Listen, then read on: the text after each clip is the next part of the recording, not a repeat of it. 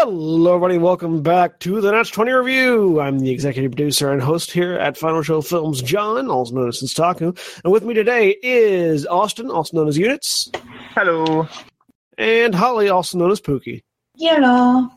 And today we're talking about Fairy Tale, or as it's known in Japan, Yosei Kitan, or Fairy Fantasy, a family strategy draft game, card game thing that's pretty interesting. Players use card drafting and simultaneous action selection to score points while interfering with other players' ability to do so. The game consists of 4 rounds. In each of them, players are dealt 5 cards. They simultaneously select 1 each and pass the remainder, repeating until done. Then they start playing cards simultaneously, passing 3 and discarding 2. Playing 3 and discarding 2. When the cards are revealed after each selection, card abilities turn other cards face up or face down. At the end of the 4 rounds, there are 12 cards in front of each player, and the players score based on the face-up cards. And that is the full extent of the game, at least as far as the basic rules are concerned. Because there are in the game they're known as elite rules, which add basically a few more mechanics. One of them, Hunt, is a mechanic at which when you reveal cards after you've selected your card to play, Hunt destroys or makes the other player flip down specific types of cards. The cards are all split into 4 different types. There is I'm trying to remember the actual name. There is the green cards, which are Dragonkin, I believe. Red cards, which are Fairy Folk. Fairywood, Dragonvale, Yellow or Holy Empire, and the Gray Shadow. That's it. Or Black Shadow. And so the cards will interact with either just with themselves or with each other. Everything you need to know is really laid out on the card. They didn't really need an extra elite rule set for the game, but we'll get into that later. It also adds the elite rule set also adds a couple of other new mechanics. It adds cards that care about card type for their point structure. It adds cards that care about most amount of card types or most amount of cards flipped up or down. And basically variations on that. They're not too terribly more complicated than the base effects. But they're separated out in the rule book for reasons. Interestingly enough, not that we played it and we're not reviewing this particular aspect, but the game also has an app available on the iTunes App Store that is free to play for the basic rules and costs $5 for the elite rule set, which is weird, but whatever. Yeah, so we'll go ahead and go around talking about our first impressions first, starting with Austin. So my very first impression was after opening the box and reading the rules, I'm like, this looks like a drafting version of Gin Rummy. And I wasn't sure how well the whole fairy tale flavor would work in. After playing it once, though, it's still kind of similar to drafting Gin Rummy, but there's a lot more to it. There's a lot more to it than you would guess by the rules. All right. Holly? It's fun. I really like it. I don't really know Gin Rummy or anything like that to compare it to. But I found it very easy to pick up on quickly, and it's something I'd like to continue playing. For me, one of my favorite ways to play other card games, specifically like Magic the Gathering, is to draft. So the fact that it's a card drafting game piqued my interest first. First time playing it, I realized, for those of you that play Magic in the audience, and I realize that I don't know what the percentage subset that is, but it's kind of like drafting a set without having any foreknowledge of the meta that you're playing in. You have no idea what you should take, what you shouldn't take, what strategies work until you've played it about 4 or 5 times. And then after that, you sort of have a few key avenues that really only work specific ways. and it's very strange. Like the closest thing I could compare it to would be drafting Magic cards, with the exception that nothing on the card matters after the draft. Well, very few things. I can't say that. Very few things matter after the draft. It's just very weird. It's not unpleasant, but it is strange coming from that background. So let's talk about things we liked about the game. Austin. There's a lot of things I liked about the game. Number one, drafting, like games that are all about the draft are not very common right now. Like a lot of games that draft are trading card games that have a gameplay and you draft as a means of the gameplay, not drafting is the gameplay. So, this kind of niche market is interesting, and I love the novelty of it. I also love it. Definitely plays a lot to drafting skills that you use in other trading card games. You have to understand, when do I abandon an archetype? When do I, take a risk going after an archetype? One of the ways that they help with that is every card lists how many copies of this card are in there. So if I'm looking at a card that gets exponentially better the more that I draft, I can look in the corner and be like, oh, there's 7 cards in here out of the 110, and, no one else has flipped any up. So that helps, as well as you draft 5 cards, but you only play 3 of them, which means that you're encouraged to sort of hate draft or take cards that will mess up somebody else and just discard them as your 2 loser cards for the round. Aside from that, the interactivity that you have is however much interactivity you want. You can focus entirely on building up your own board, or you can focus on getting cards that will mess up other people's board, or you can focus on, again, hate drafting, which is taking cards that are combo pieces for other people's things, because you draft play alternating. You see other people's boards, and you can generally see the archetypes they're going for and draft accordingly, which is where you have to know when you need to drop what you're doing and go for something else because you see a better opportunity, and when you need to abandon points. So it hits on all of the drafting elements that are in other games, and I think that's really cool for a game that's just the draft. Yeah, there are other games that are just the draft.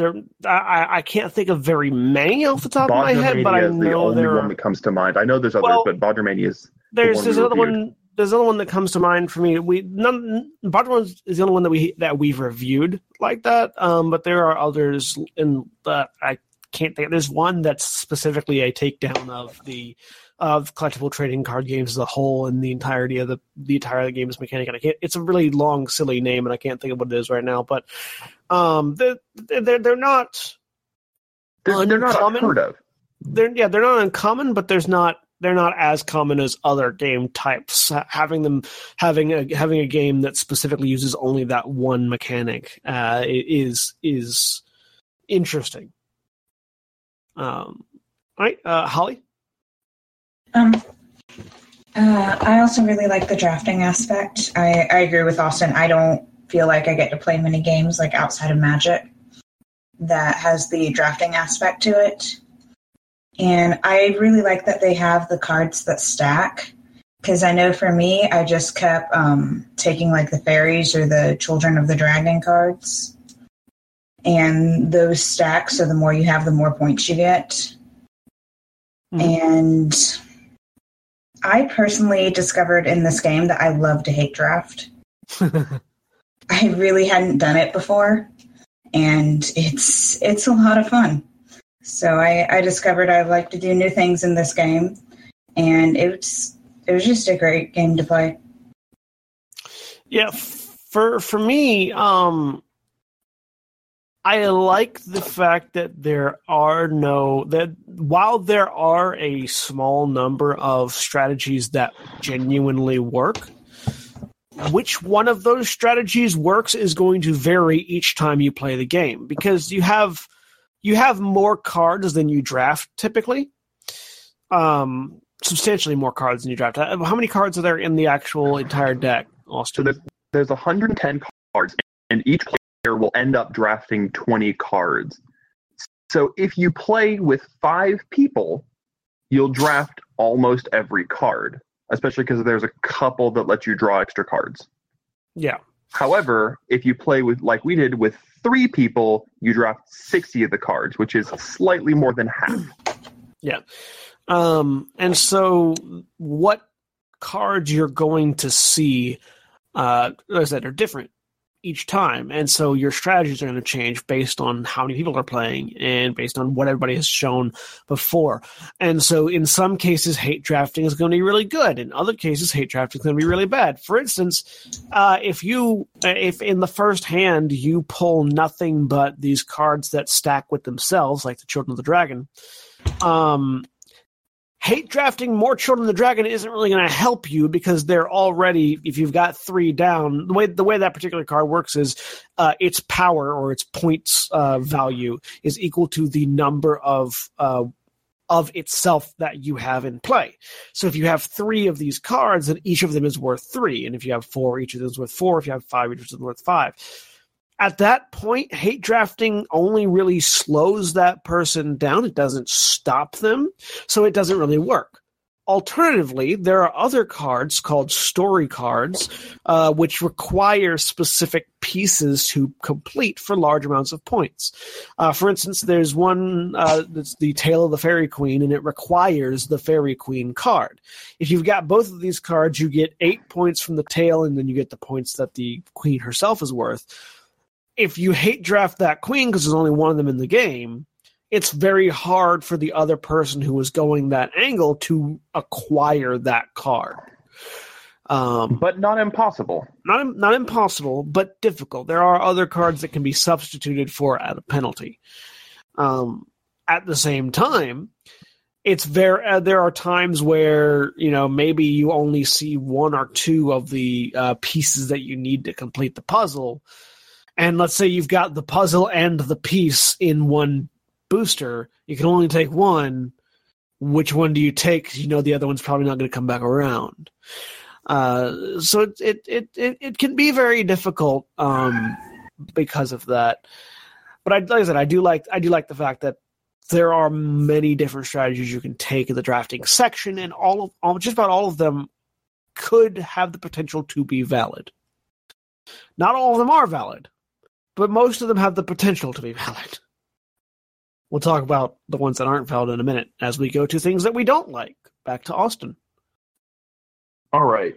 We already mentioned that I wish that there was some sort of rule for remove X cards if you're drafting with only 3 people or something like that. Some provision that made it a little more consistent.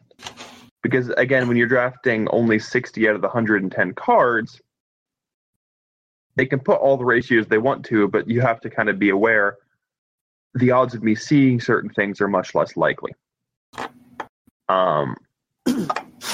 Aside from that, there are...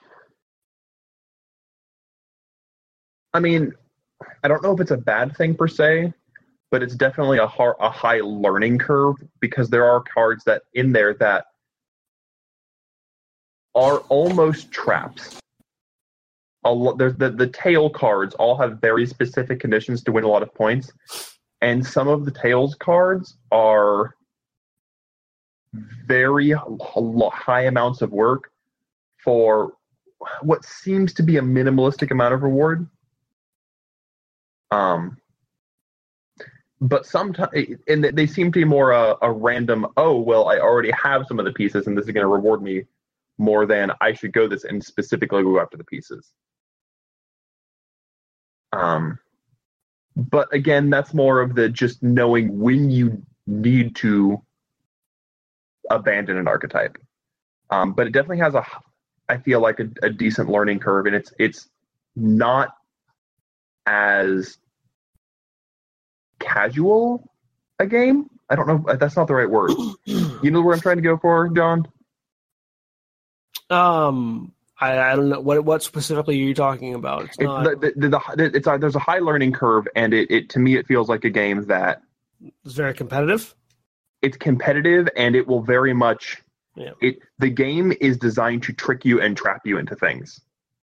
Yeah, and it's designed to hate draft. It's not a friendly It's not a friendly game in the sense that something where everybody plays together, everybody wins. It's a game where you're designed to be like, you have to be aware of other people, you have to be cognizant of a lot of things, and you have to sort of do mean things to people. It is a hyper competitive game.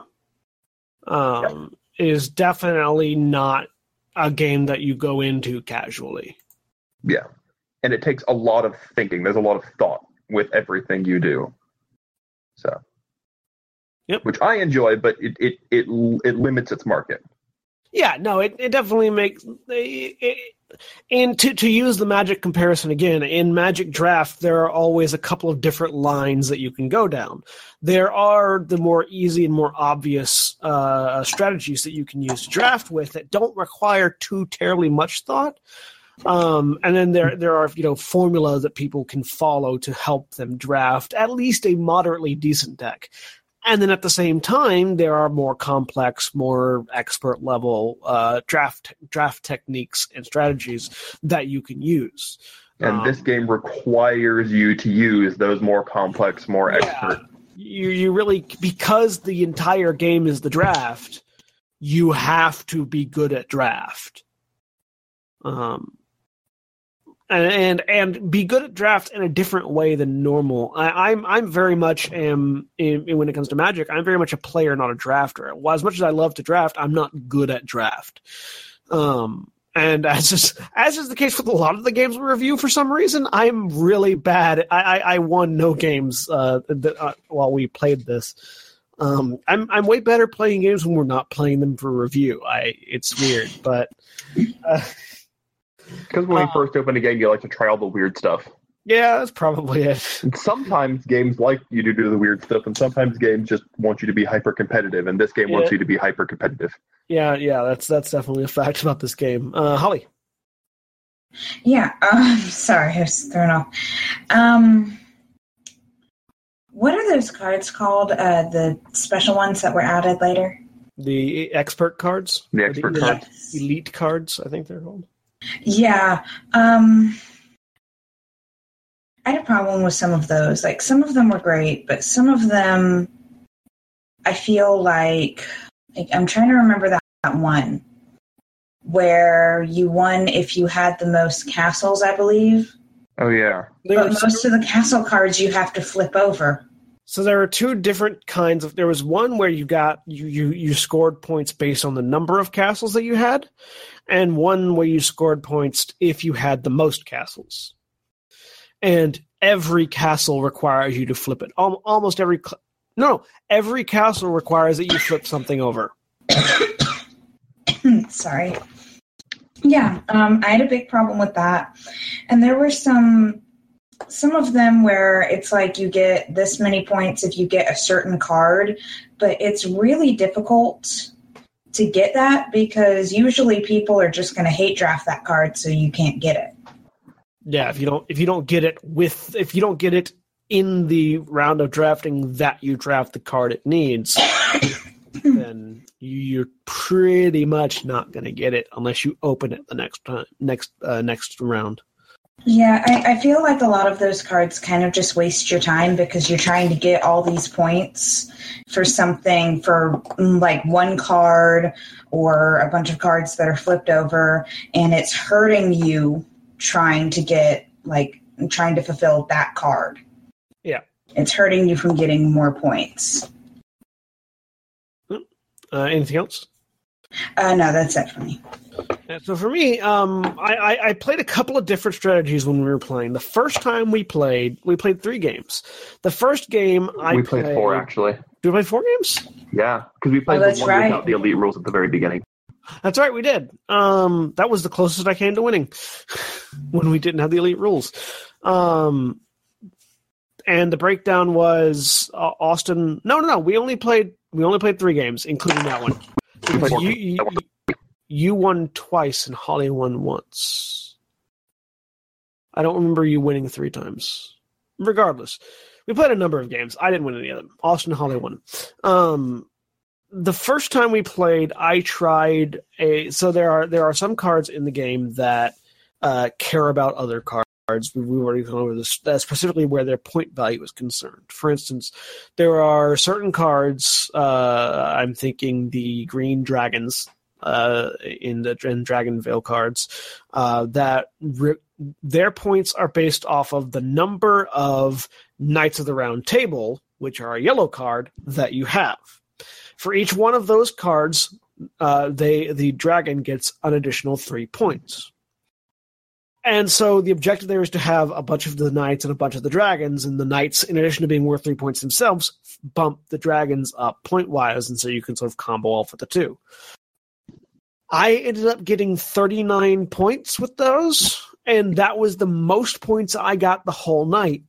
Austin got 57, I think, that first round. Yeah, I also flipped over your dragons a bunch. Yeah, and flipped over my dragons in such a way that I couldn't pick them back up. Because a lot of the game mechanics only hurt you or everybody. There's not really any way to specifically target another person. So if you get things that say, for instance, what Austin was doing is Austin didn't have any green cards. So he would take cards that say, everyone flip a green card over. And so that would cause both me and Holly to flip our green cards over, losing points. And if those were the only green cards that I had, then those are the only things that I can flip over. And it's very difficult if you don't see the correct card to let you flip it back over. It's very difficult to recover from that.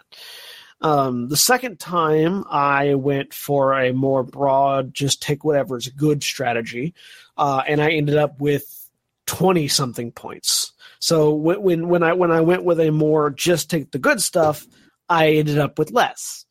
And then the third time, I think it was only 3 because I only remember trying 3 strategies. The third time I went with attempting to utilize the elite mechanics. The third time you tried to get all the castles because you had the castle card. The one that you got points That's to right. get was castles. That's right. That's right. There were 4. I just forgot that one because it didn't. Because you got like 10 points there. Yeah, I got like 10. That was the one where I got the card where you get a bunch of points if you have the most flipped cards. Because you said that was a terrible card, and then I crushed you with it. That's right. You did. Because I just flipped everybody's cards. Well, no, because you only had 3 cards that were flipped. I had 2. I just didn't get any castles that game.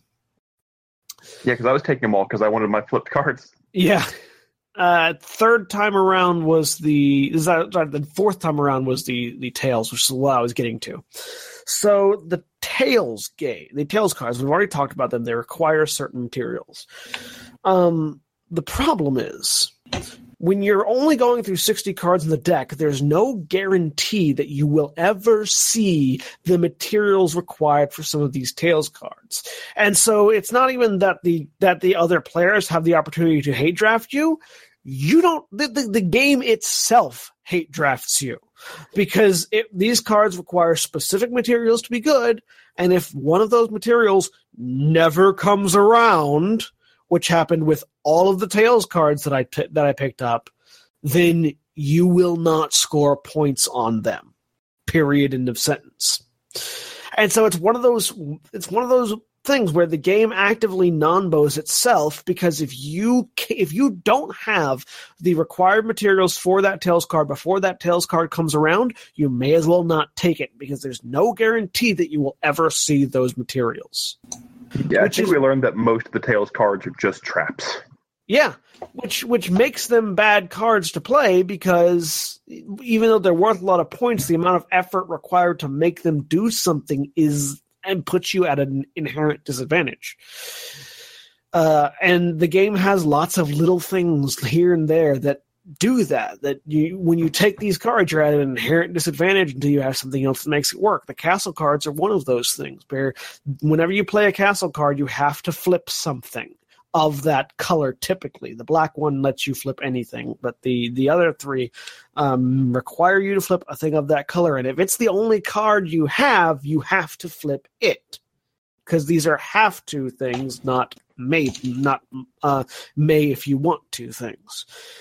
And then there are other mechanics that don't work as well as you think they should, and the rulebook's not quite 100% good at explaining it, which may be translation issues, but things like the hunt cards. At first, we thought that hunt cards meant you could flip anybody's thing, anything that you wanted, but it doesn't. It only flips if they are currently actively being played, so you really have to... There were a couple of times where people got people with it, but you really have to have a sense at what your opponents are going to play. And it's very easy for a hunt card to do nothing, because once it's on the table, that it may as well not say that anymore. So yeah, there's lots of little things that the game itself does that makes the draft less fun, that it does in the name of making it a hyper-competitive draft system. And I feel like it's shooting itself in the foot with that. Because if this is something that happens in video games a lot, if you make a game hard just for the sake of being hard, that doesn't make it a good game. And similarly, I would like to clarify that the reasons that you dislike it are actually one of the reasons I love it. I love the competitive draft element, but I do recognize. I mean, I recognize that it does make it more niche, but just throw that out there. No. I'm not saying. Let me finish the thought real quick. Just because you make a game hard for the sake of being hard does not make it a good game.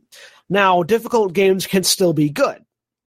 High strategy draft, hyper competitive games can still be good.